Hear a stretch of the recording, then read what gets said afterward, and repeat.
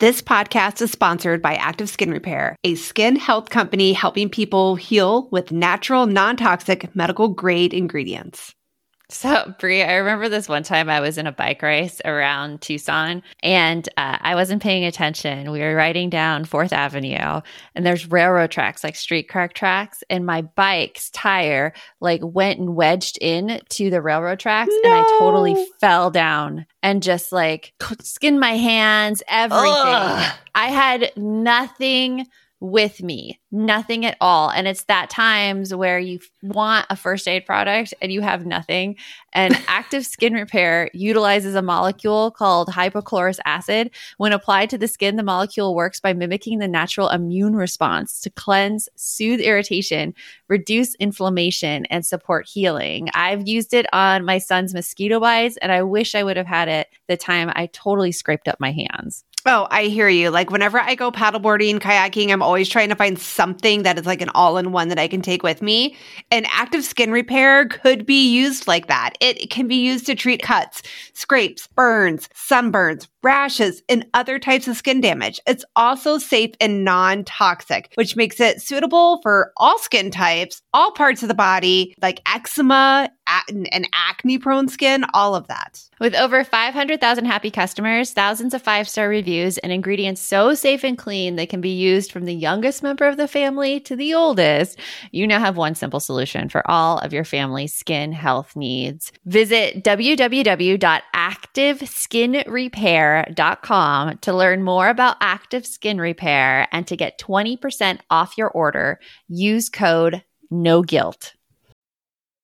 Welcome to the No Guilt Mom podcast. I am your host, Joanne Crone, joined here by the lovely Brie Tucker. Why, hello, everybody. How are you? We have such the story for you out there in podcast land today. Oh my goodness. Venus Morris Griffin, Brie. Morris Griffin. Her story. Okay. So first of all, when she came on our radar, her story alone, just a very short, I would call it a pitch, was riveting. Then, we see her on, what was it? The People of New York, the Instagram. Yeah. Yes. You read that, and Instagram is such small little morsels. But reading that, I was just jumping slides. Oh my God, tell me more.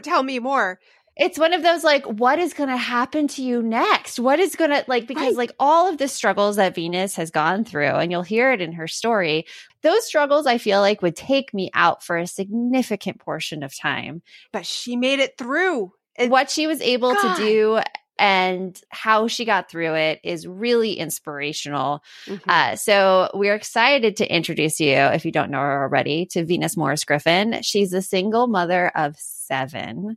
Author, award-winning real estate agent, and she's a national motivational speaker. She currently is in Augusta, Georgia, and we hope you enjoy our conversation with Venus. You want mom life to be easier. That's our goal too. Our mission is to raise more self-sufficient and independent kids, and we're going to have fun doing it. We're going to help you delegate and step back. Each episode will tackle strategies for positive discipline, making our kids more responsible and making our lives better in the process. Welcome to the No Guilt Mom podcast. Welcome, Venus, to the No Guilt Mom podcast. We are so excited to have you on here and to be able to talk about your story and what you overcame. So welcome. Thank you. Thank you for having me. I'm excited to be here. So I am so interested in everything that you have overcome, because the way I see it, it's a fear that I have in me as a mom, and having my husband be the primary breadwinner of our home and me being the primary caretaker. Yeah. So 10 years ago, you had everything pulled out from under you. Can you tell us what happened?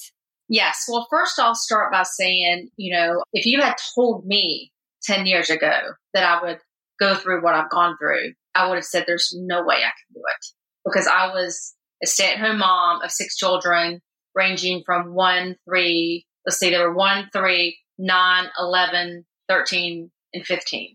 So if you told me 10 years ago that I would go from being a stay-at-home mom to being thrust into the workforce with no work experience and living in a 2-bedroom house, hundreds of thousands of dollars in debt. I would have said, there is no way I could do that. And here's what I would tell people that are listening to this. God doesn't give you the grace you need to get through really horrific things before you need it, but he gives it to you when you need it. So just know that no matter what happens to you, no matter what you're going through, that as long as you do your part, because you do have to do your part, that there's really nothing that you cannot get through and thrive from. And that's why I share my story, because I want women especially hope that it doesn't matter what happens to you. It doesn't matter what you come from, that you can get through anything with hard work and determination, forgiveness. And for me, I'm very spiritual. God is a big factor in my success and walk in life. So I guess if you want me to start from the beginning of the story, I was a mom, 6 children, and I decided we had my children through a donor sperm, and we had artificial insemination to conceive all of them. I never thought I would be a stay-at-home mom when I was young and, I graduated from the University of South Carolina, but also I never thought we would have fertility issues. And once I went through fertility issues with my children, it took me 8 inseminations to conceive my first son. Oh. And when I had him, my life changed. When you struggle and you think you're never going to be a mother, and that doesn't actually have to mean birthing the children, but just in general, when you want a child and you think that's not a possibility, and then you're given this beautiful miracle, your perspective on life changes. So I shifted from wanting to get my master's in law degree to, I just want to be the best mom that I can be to these children. And I devoted my life to my family. And I was married nearly 20 years before the rug was pulled out from under me. Mm-hmm. And just to preface my values and my commitment to my children, I grew up in a very dysfunctional family. I had a wonderful mother who I loved dearly, but she struggled with mental issues, prescription drug issues, and she was a severe alcoholic. And one of my first memories, I was a small child watching her fingernails. If they were to turn blue, to call 911 because that meant she weren't breathing. And so I navigated. That's a huge responsibility as a child to take on. Yes. And I navigated through childhood I was always scared, and I never wanted anyone to know that I was different. I would come home in the winter, and I remember we would have blankets over the doors to keep this one room warm. And I would never bring anyone to my house because I was in fear of judgment. And I desperately wanted just to be like everyone else. I just wanted, to have that family, to have that stable place, that place to fall. But, when you walk in your kitchen and you see hundreds of roaches when you turn on the light switch, that's not something you want to bring people around. So I navigated through that. And, in my mom's defense, she had a kind of a hard childhood herself. She married at 15 and had 3 children and was married to an abusive man. And so she did the best she could do with the tools she had. So I don't have animosity or bitterness towards her. However, it affected my siblings and I greatly. My brother was sentenced to maximum security prison when he was very young. I watched him going in and out of boys' homes because what I've learned is within life, you can repeat the patterns that you've learned and say, this is what I was exposed to, or you can choose, even if you don't know what's better or different, you can choose to try to find a better solution than what you're seeing, because I think we all have the ability to know right is right and wrong is wrong. And I think sometimes we use our past as an excuse to not do the right things. My sister was a beautiful person, but she repeated those same patterns that my mom did. Last time I saw her was probably 20 years ago, and she was in state mental hospital and with the same addictions that my mother shared and lost her small children. And so we haven't seen her, in 20 plus years. And so I was determined. I didn't really know what a healthy family looked like, what life was like, but I knew what I didn't want. And so I started just looking around at people that I wanted to be like. And seeing what they did differently. And the main thing that I saw was they were educated. And so I set on a path to, I was on my own at 15, living with friends. I literally was on the verge of homelessness a few times, and figured out if I could get to college and I could make my way there. And so I changed high school 7 times in 3 years. I graduated a year early, and I went to the University of South Carolina, where I met my husband. And I worked 2 jobs to put myself through school. And I just remember thinking I was really happy. Despite the tragedy, I always kind of just found the silver lining. And I just remember thinking that I'd made it and that I had beat the odds and I was going to be somebody. And that's where I met my husband. So you were with your family, your six kids, correct? Yes, I have 7 now, but I had 6 at the time. Yes. You had 6 kids at the time, and then you found out something about your husband. What happened? Yeah. So again, we married right out of college, and I moved back to where I live now in North Augusta, South Carolina, and Augusta, Georgia. They're like a minute from each other. And we were married nearly 20 years. And I tell people all the time, your life can change in 10 seconds. And you have to decide what you're going to do with that. And we seemed to everyone like we were the all-American family. We went to church every Sunday. We sat on the front row together. He coached the football team and the basketball team and the soccer team. And I was a youth minister and the room mom and the PTO president. And a lot of times when you see stories like mine, you think that there's no way that she couldn't have known everybody else in the world knows. Yeah. But that was not the case. From the creators of the hit kids podcast, Who Smarted, and Netflix's Brainchild, comes the adventurous world of mysteries about true histories, affectionately known as math. Every episode follows Max and Molly. I gotta say, love the name Max. That's my puppy dog's name. Who have just recruited into a secret order of problem solvers on an adventure through time packed with puzzles, hidden equations, history, and laughs. It actually makes learning pretty cool. Yeah. Now, I listened to this with my son, and it was so fun to listen to. I loved how modern it was with like cool aunt that they really dug, and like they dealt with bullies. My son also enjoyed all the math involved. Like he thought it was really cool. Well, and I have to say, I love anything that brings learning and fun together for kids. I really, really wish that something like this was around for my teens when they were younger. We would have absolutely devoured this on our car trips. It would have been amazing. It's perfect for kids ages 6 and up, and new episodes drop every Thursday. So tune in to Mysteries About True Histories with your kids. You can follow and listen on Apple Podcasts or wherever you get your pods.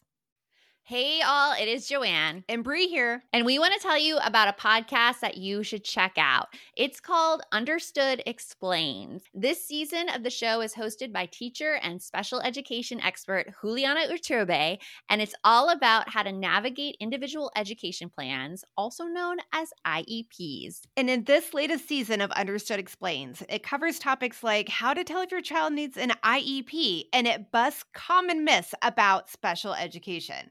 We actually just listened to the episode, IEPs, Does My Child Need an IEP? And here is what we loved about it. I loved that it was so digestible. Like it was such a short episode, and all of the topics, which could be really confusing to parents, were easily explained. And I loved how they gave great concrete examples because you know how much I love me a good example. They explained what kind of services and supports you could actually see on a child's IEP or individual education plan. And they explained those acronyms. That nothing drives me more crazy than when there's acronyms and I don't get it. I don't know what it stands for. They took the time to explain everything in so much detail and to cover concerns that a lot of families have about special ed services. To listen to Understood Explains, search for Understood Explains in your podcast app. That's Understood Explains, or just click on the link in our show notes. And something I found so fascinating about your story was you were saying that everybody loved your husband. Everybody thought he was the greatest guy. Yeah, including you. Yeah, including you. Loved him.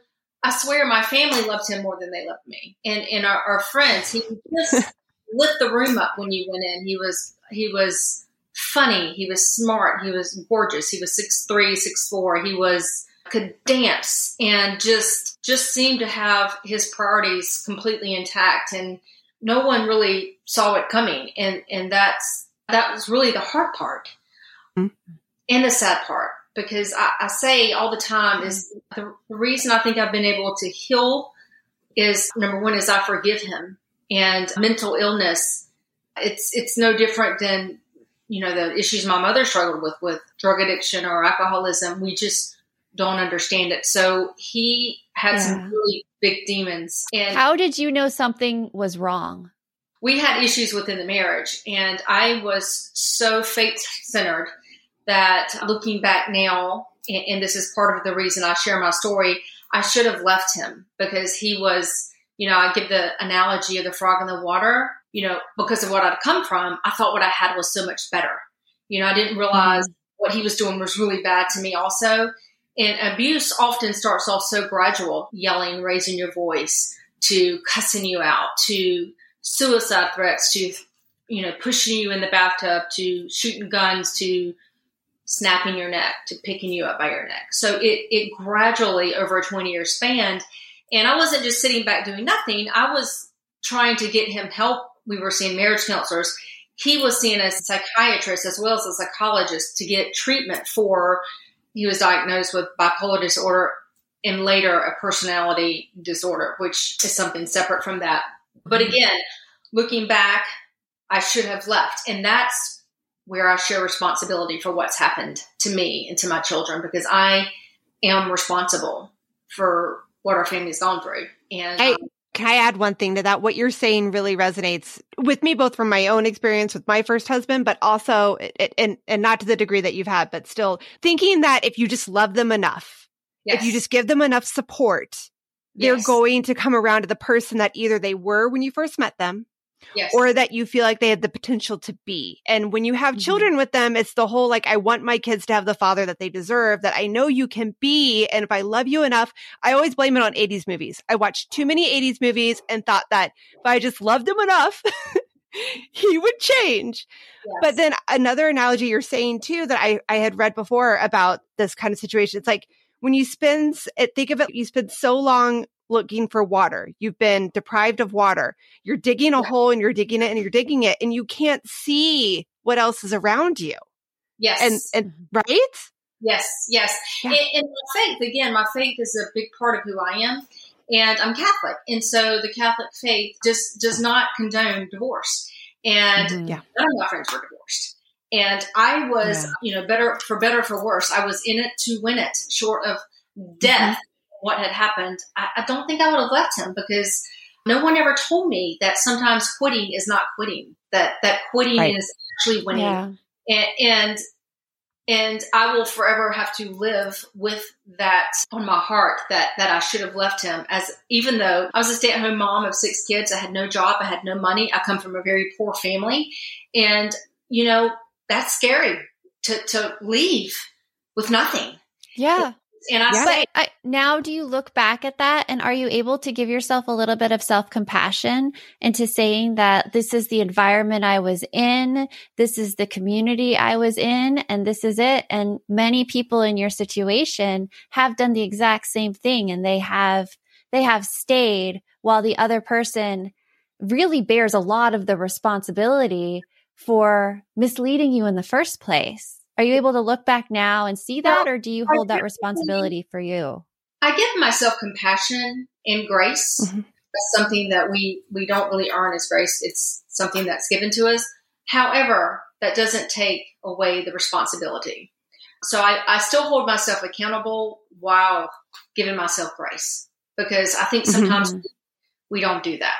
And we can't get better if we don't hold ourselves accountable. And I say, well, I stayed because I came from a poor family. I didn't have anywhere to go. So those are valid, but I should have left. And that's why my message is so powerful for the women, because I want them to hear me. I want them to see me. Right. And I want them to leave. I don't want them to be abused verbally, physically, and mentally. And I'll tell you, the mental was 100 times worse than the other. And so I was in it to win it. And, the famous phone call that went viral all over the world is what saved my family.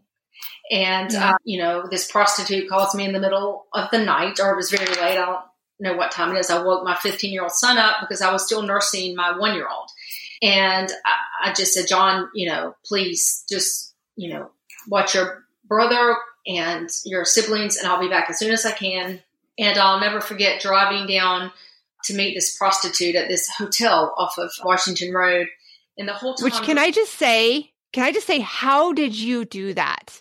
I shake just hearing this story about hearing this person on the other end of the line calling you in the middle of the night, saying something that is so life-changing and in a very bad way, and then getting in the car and driving to meet this unknown person. Like that right there takes an immense amount of strength.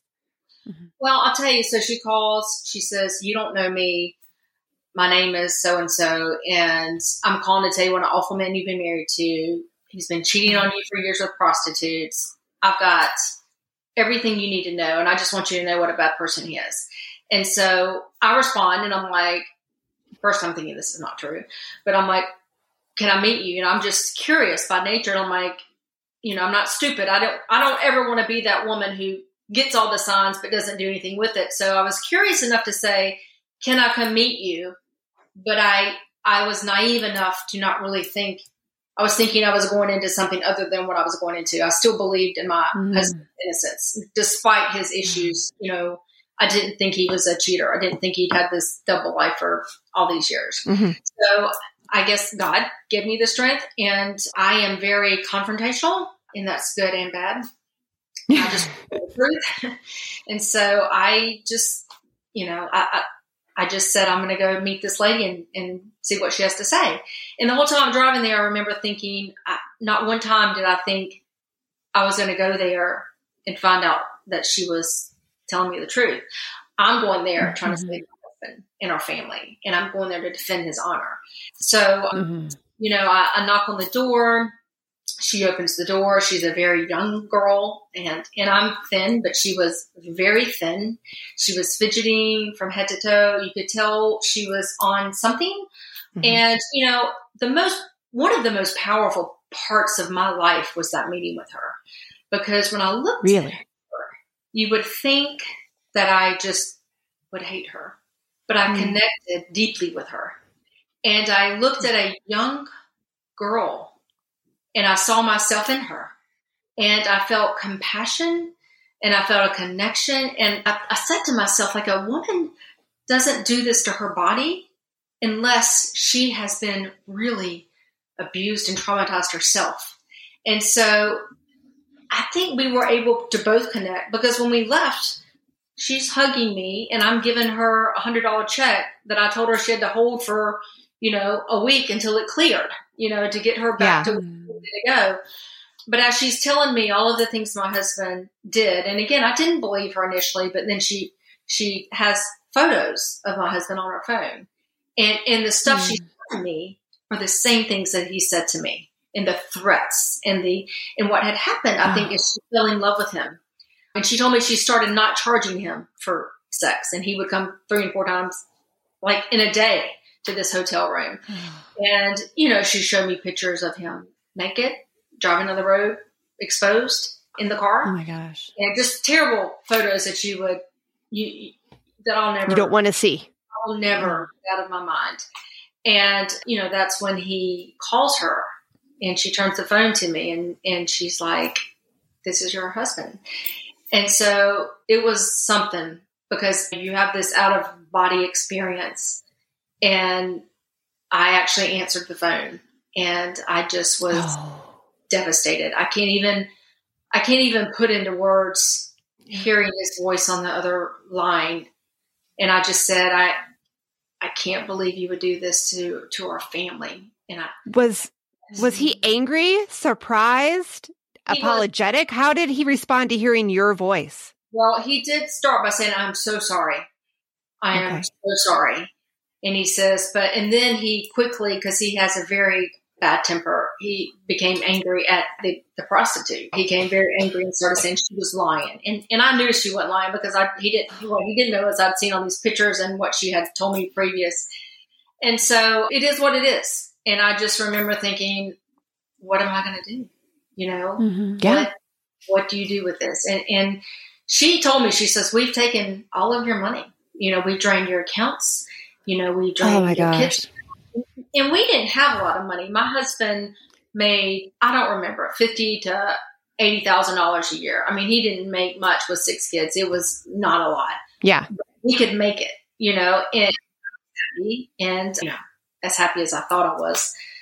And I just remember thinking, what do you do with this? And I left and I was driving back home, and I just remember thinking, okay, anybody can be a Christian and do the right things when things are easy, but it takes something to step up to the plate when things are ugly. And I made a commitment to myself driving down there. I'm like, you know, like nobody just wakes up one day and wants to throw away their wife, who I knew he loved me in his own way, and these 6 amazing kids. I mean, we got this great family. And I just said, I'm not quitting. You know, I know what I've been through. I know what I've already survived.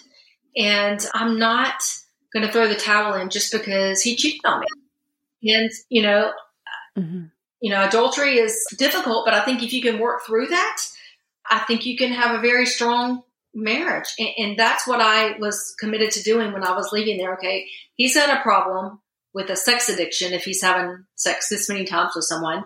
And I'm not going to quit. I'm going to show the world that we can get through anything. And I'm going to be a rock for my children and show them what real forgiveness looks like, as long as, you know, he did his part. And so from there, my husband's family, who is amazing, they sent him to Hattiesburg, Mississippi, to a sex rehab clinic. And he was there a few months for treatment. And that's when things changed. Because part of getting clean with any addiction is owning it and asking for forgiveness. And I'll never forget riding on the airplane with my mother-in-law and saying to her, why don't you have any pictures of Trip playing football at USC? And she's like, what are you talking about? I'm like, you know, he played football. And she's like, he didn't play football at Carolina. So I'm like, what? You know, wait, in 20 years, that's the first time that came up? Oh. Yeah.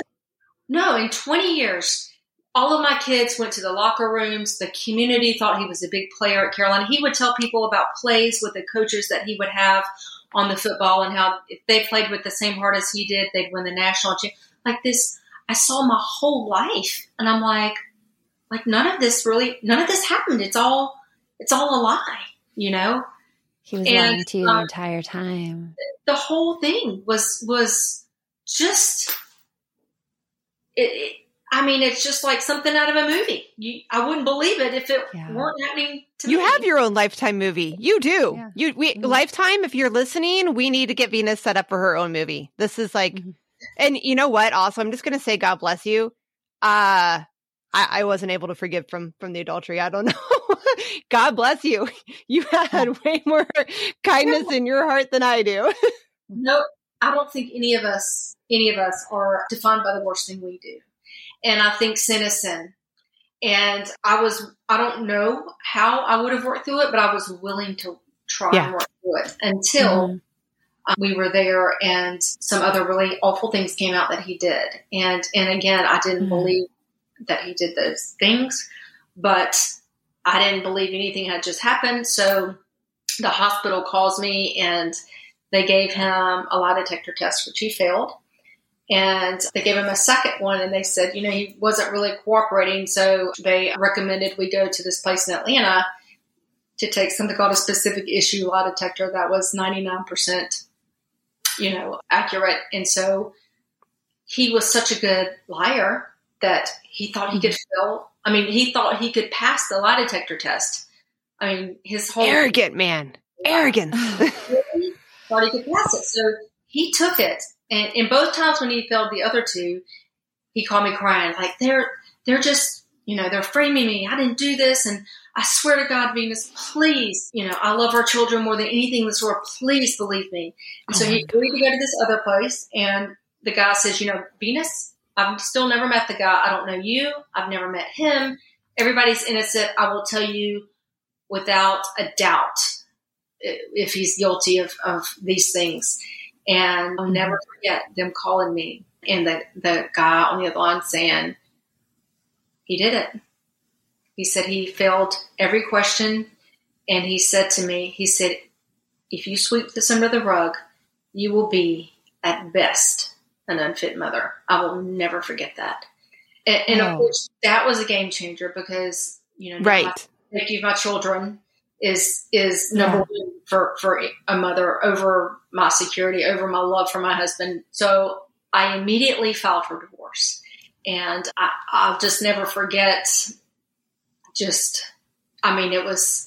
was really one of the hardest things. One of the hardest.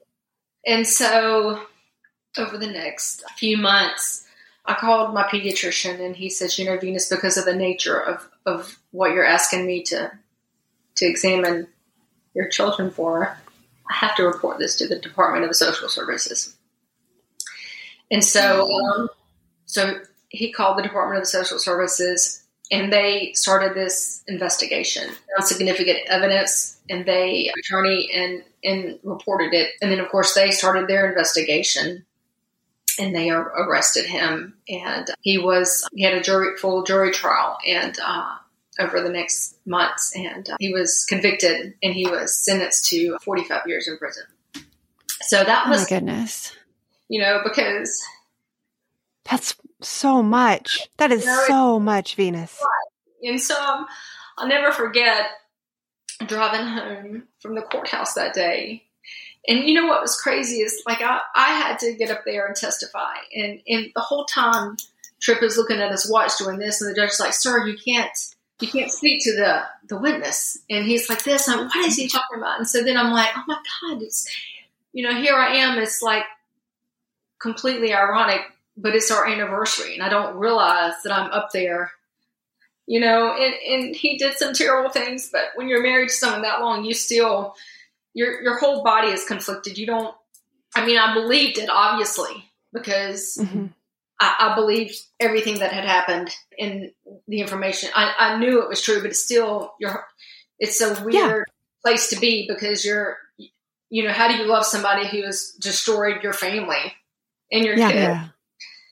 And I remember coming home from the courthouse that day, and I'm like, how do I tell my kids that they'll never see their dad because they didn't, they were sheltered from so much. They didn't really realize how bad the bad was because I was really good at pretending everything was okay, And so I remember sitting them down in a circle, and I said to them, I said, you know what? I said, the first thing I'm going to tell you that we're going to do as a family is we're going to forgive your dad. And I said, we're never going to talk bad about him.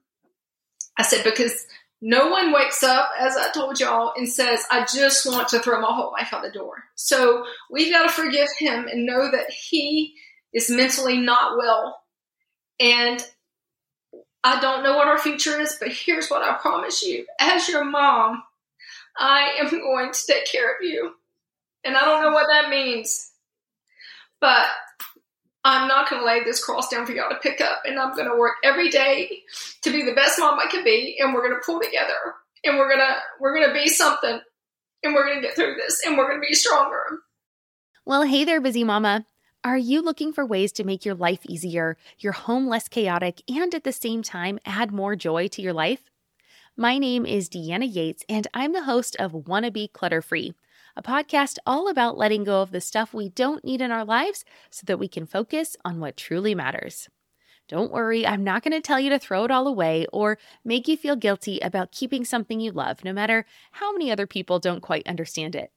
But I will give you practical and, more importantly, actionable advice so that you can make progress right away. And you won't just hear it from me. There are amazing guests too.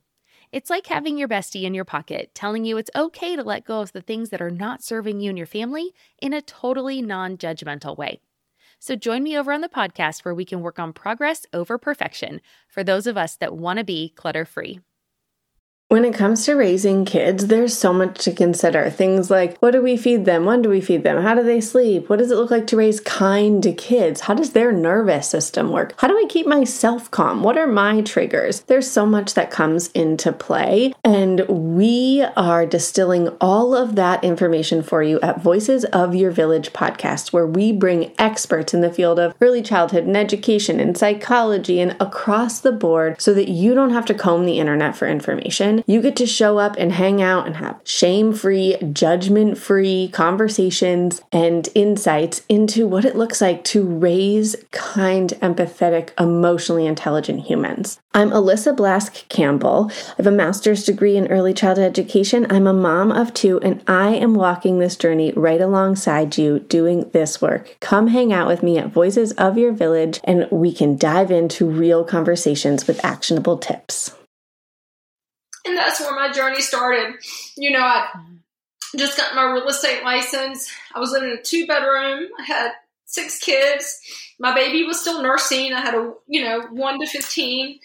And my oldest son is, and if you read the article in Humans in New York, he was just saying he was 15. Yeah. He just stepped up and he helped me raise his brothers and sisters. He's helping with homework at nights. I'm working 70 hours a week. I'm cooking. And, I tell people it's the little things that set you apart. It's not the big things.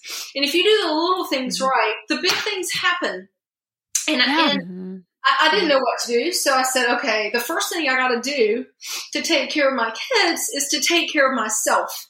And we as women, we miss that. We think we have to do for our kid. And that makes us a good mom. And the reality is, if we don't take care of ourselves, we become severely depressed, we become anxious, we become out of shape, we become mentally unwell, and you can't take care of anyone. So I started running. I got up at 5 o'clock in the morning, and I would run 5 miles every day. And I wasn't a runner. I would walk a mile, run a mile, or actually walk a minute, run 30 seconds. And then I built up to running 5 miles to half marathon. But I just knew, I researched, I was very nervous to take any medications. I take no medicines because I say I'm an addict waiting to happen, since my family are all addicts.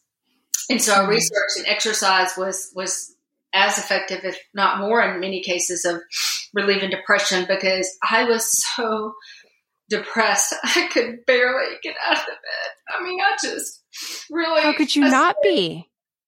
Yeah. If I didn't have my kids, I just think that's amazing that you were able to see that you had just to take those really small steps from that part, because I think many people would have let that consume them at that time.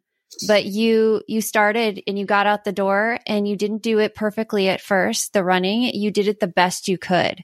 And I'm guessing that it improved a lot from there. Like how did your journey go from there? Obviously the first few days were the hardest, but how did it go from there? Well, it was all hard. It just wasn't hard the first few days, but here's what I know. I tell my kids, as long as you get up every day and you're trying to do better, even if you take a step backwards occasionally, you're going to get somewhere, because you're going to keep, 2 steps forwards, 1 back. I committed to, after I worked out, to taking my children to mass every morning before school. 1 year, I got all 6 children up, and we went at 7 a.m. mass Monday through Friday before school, and then again on Sunday, because I knew, and they hated it. They hated it. And I was just thinking that in my head. My kid would probably throw something at my head. It was nothing like you would think in a movie. We're getting up, going to mass. None of us were happy about it. But I knew that I couldn't do it on my own. And I might sit through church 4 days and feel like it wasted my time. But then those 2 days out of the 6, I'd get something from it. And it would give me the strength to go a little farther and to be a little better. and to be a little more forgiving and to be a little more tolerant. And so I just kept doing that for the first year. And the other thing, I was working 70 hours plus a week. I'm sure. And what I didn't want to do is have my kids think that my work was more important to them, or become very successful and them think that money was more important than them. And so I committed to having a family dinner every night with them. And we would sit down, like it's a big deal. It was a big deal. And we'd go through our good thing about our day and our not so good thing about our day. And it's those little things that set you apart. And it saved my family. And, I never will forget my divorce attorney telling me, he says, Venus, he says, you don't get child support from prison. And he says, I know you like this real estate thing. He says, but you need to get a real job because you have 6 children and you have no money. And I remember telling my attorney, I said, Tim, I said, I'm okay doing that. I said, but first, I said, you don't know what I have in me. I said, you don't know what I come from. I said, I am not quitting. Mm-hmm. I got a lot on my shoulders. And I'm okay getting a real job, but I'm going to try first. And that was my journey with real estate. I tell people my first year I made $20,000. My second year I made $100,000. And by year 7, I was making 7 figures. And it was, I didn't know anyone. I came from nothing. I would knock on doors and I see it for sale by owner. I'd all but beg them to let me list their house. And I would show up in this same suit that I have on today that cost me nothing. And I, would wash it and look like I was $1 million and do what I said I was going to do and over deliver. And then they would tell somebody about me and they would hire me and I'd do what I'd say I was going to do. I'd over deliver. And then the progress, you snowball and it's in anything you do. I tell my kids, I said, you can work at McDonald's starting to sweep the floor and you can be excellent at anything and you're going to be noticed and you're going to be successful and you're going to climb to the top. I said, but you've got to give it 110%. You got to show up early. You got to work late. I'm not always the smartest. I'm smart, but I'm not always the smartest. I don't have the connections, but you cannot outwork me. And a work ethic, determination can beat any talent. And you just have to find what your why is and be determined to never settle and to know what your value is. And that's what I hope that my story does, is to teach other women in a lot less time than it took me to know what their value is and to never settle. Can I real quick ask a question just so we can time jump real? That was like 10 years ago when you started this whole journey. How are your kids now? So I'll tell you the best part of my story. When you're a parent, you don't get a paycheck for 20 years, at least. No. And you work, but you don't get a paycheck. And my son, he was president of his dental class. He's a doctor now. He's a dentist here locally. I'm so proud. And when he was elected president of his dental class, they had a welcoming ceremony where he gave the invocation.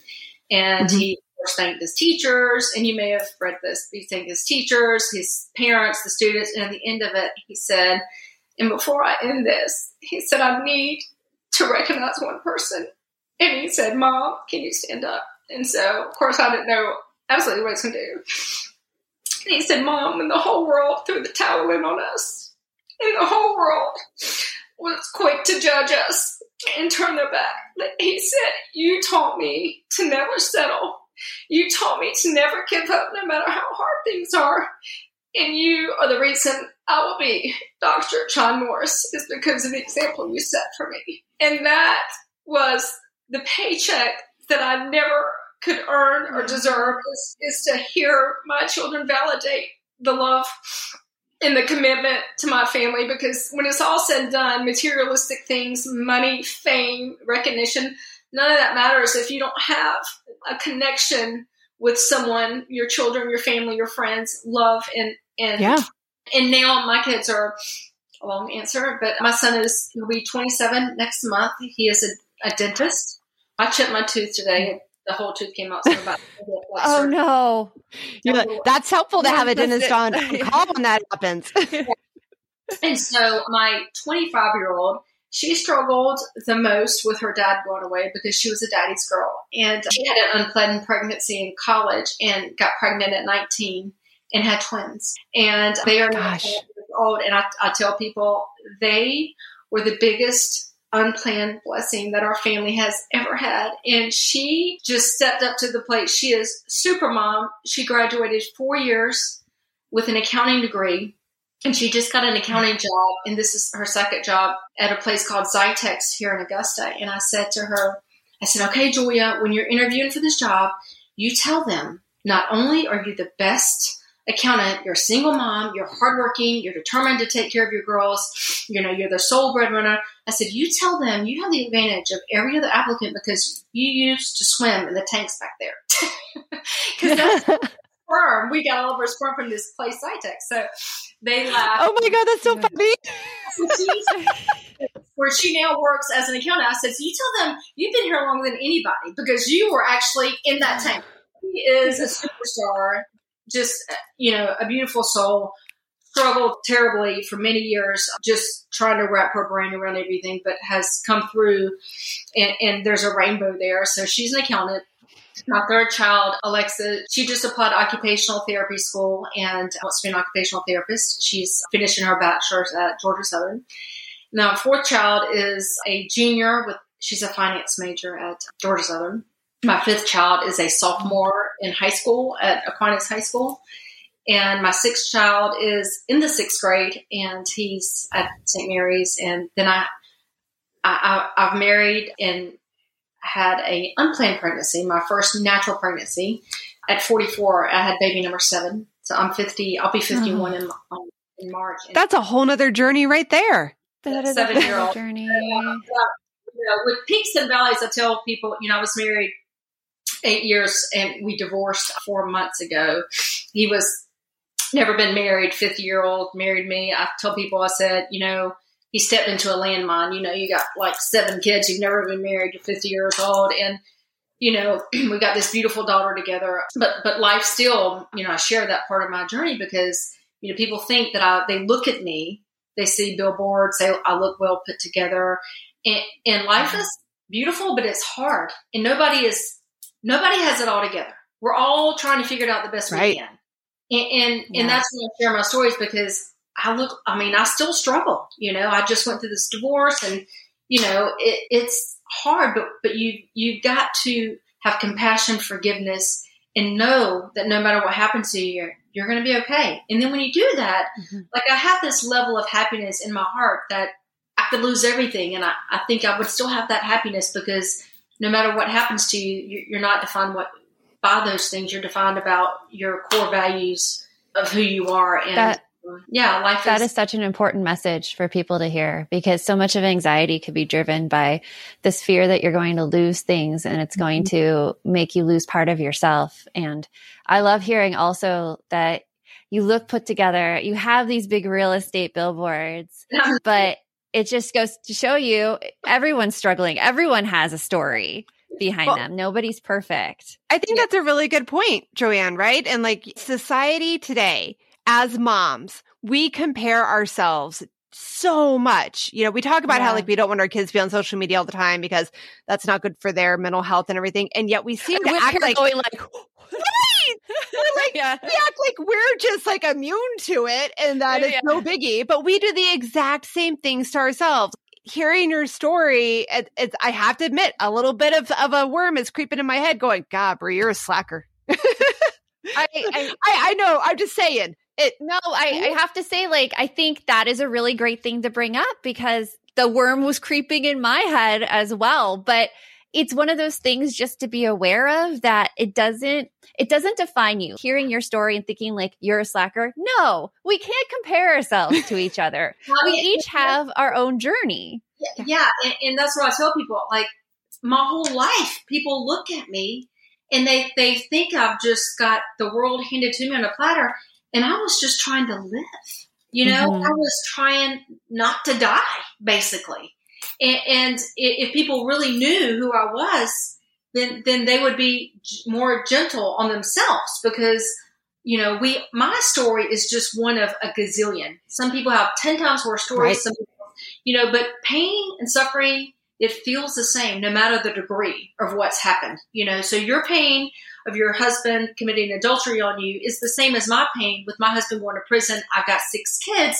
It hurts the same. And life is a journey, Right. and being compassionate to yourself and knowing that you're going to be okay and that nobody has it figured out. It sets you free. Nobody has it figured out. I think that's such strong words. What, Venus, right now are you looking forward to in your life? So I have this book coming out soon. Margaret Riley King, she is my agent with William Endeavors. I don't know if you've heard of her. She did Glennon Doyle. I think she... Oh.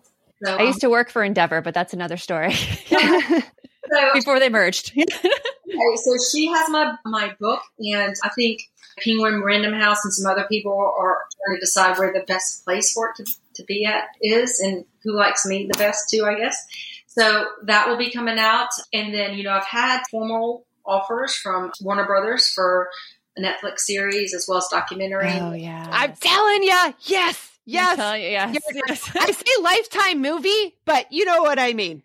Yeah. If I'm going to do so, I'm definitely doing the book no matter what, and I want the book to come out, and my kids have to be on board with any type. Oh, it's yeah. kind of because Kate Hudson was FaceTiming me, and the Fanning sisters FaceTiming me, wanting to play the role of me in a movie, which is kind of cool. But with that, Kate Hudson would be a good one for you. Yeah, Definitely. yeah. Or Reese Witherspoon would be a good one. I could see that too. But again, I don't know. Me sharing this is not really about that. It's about I've gotten thousands and thousands of, I'm on Instagram and Facebook where people follow me, and women say, it's about to kill myself until I heard your story. And after hearing your story, you've given me hope. I mean, it's incredible. I thought I was so significant, and you realize how you're so insignificant and how the world, we're just this one. We're all the same, and we're all going through difficult times. And just the reason I put this out there is because I think the message is powerful in helping other women say, you know what, who cares? Who cares what happens to you? You keep doing the best you can do. Be happy despite your circumstances, and forgiveness. If you don't forgive people, I still send my husband a letter every year at Christmas. I have a 6 or 7 page update on all the kids. I sent 25 pictures this Christmas, and people say to me, why would you do that, Brad? And I said, you know what? I treat him the same way. I pray to God if I messed up that somebody would have the grace to treat me, and just giving people compassion, even when they don't deserve it. It changes who you are. It changes, I think, the world for a better place. And I hope my story is able to impact women globally to give them that same significance and hope. So, yeah. All right. I'm not overly religious. Joanne knows this by all means. And I will say that when I was going through my divorce, I started going to church too. Something just kind of pulled me back into that. I grew up Southern Baptist, but I do believe that things happen for a reason, no matter how good or how bad they are. And so I definitely can see that, or at least from where I'm sitting, it looks like the reason for yours is exactly what you're doing. You are helping others that are going through their own turmoil. You also gave your kids the strength and to be able, and that role model to see that even when things look the worst possible that they could possibly be, that you're there. Yeah. And that they do have the strength to continue on, and that family is super helpful in that. Because I think that that's the big thing. Like when Joanne and I were talking about the whole, how are you not depressed and stuck in bed? You need someone. You were. I got out of bed, but I was depressed, Yeah. And here's the bigger message, I think, is you got to forgive people. It doesn't mean you let them continue to abuse you, but you got to forgive people and know, even with your husband or whoever, we all mess up, right. And sin is sin. I'm religious, but I don't believe my religion's the only way. I think religion's just a tool to get us all to the same place, whatever you want to call it. But you got to be able to look at other people who mess up and not think they're total F-ups. You got to know that they're human. They messed up. And I got to forgive them because I mess up, and I'm going to try to be the best version of myself.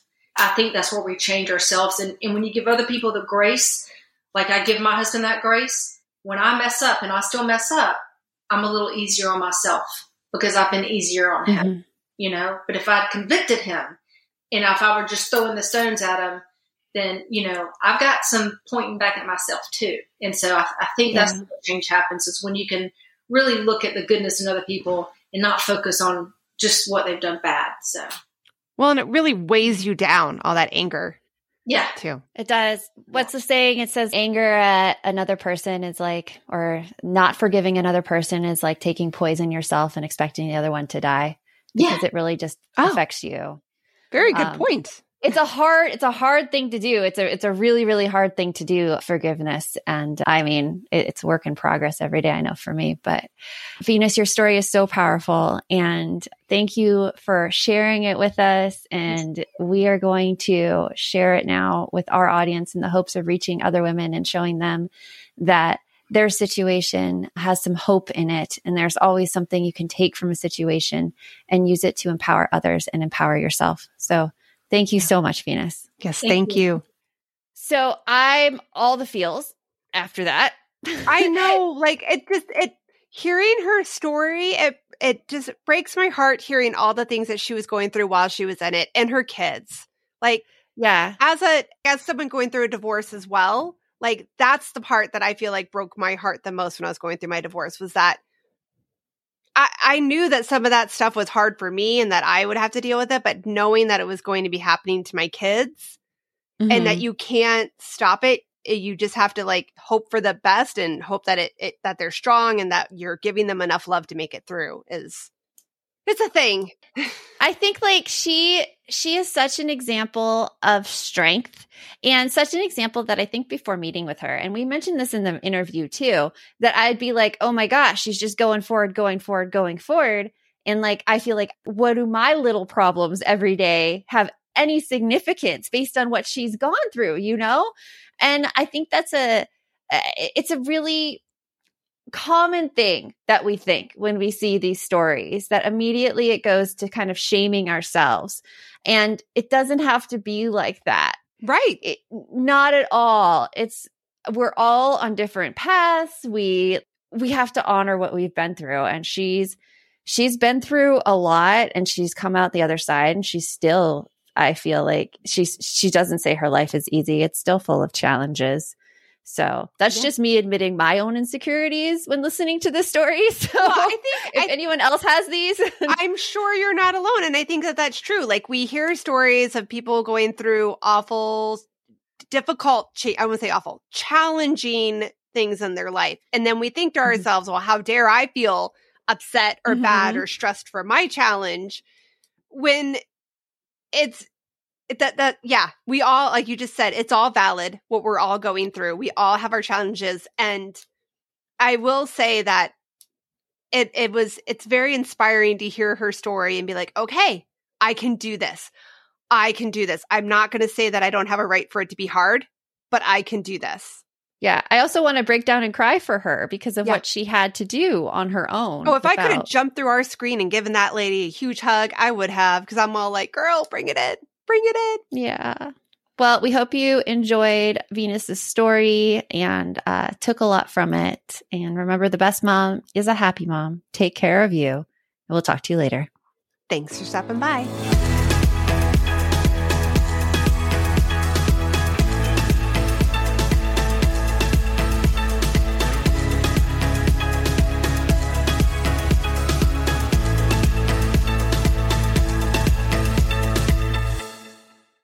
Hi there, I'm Andrea Owen, self-help author with 19 translations of my books, global keynote speaker, and life coach. My podcast, Make Some Noise, has been serving up self-help in a simple-to-digest way for the last decade. The topics brought in each episode are practical and easy to implement around topics such as working through fears that keep you stuck, different modalities of therapy, managing your negative self-talk, and more. We bring you guest experts, solo episodes, and I even coach listeners on the air around relatable struggles.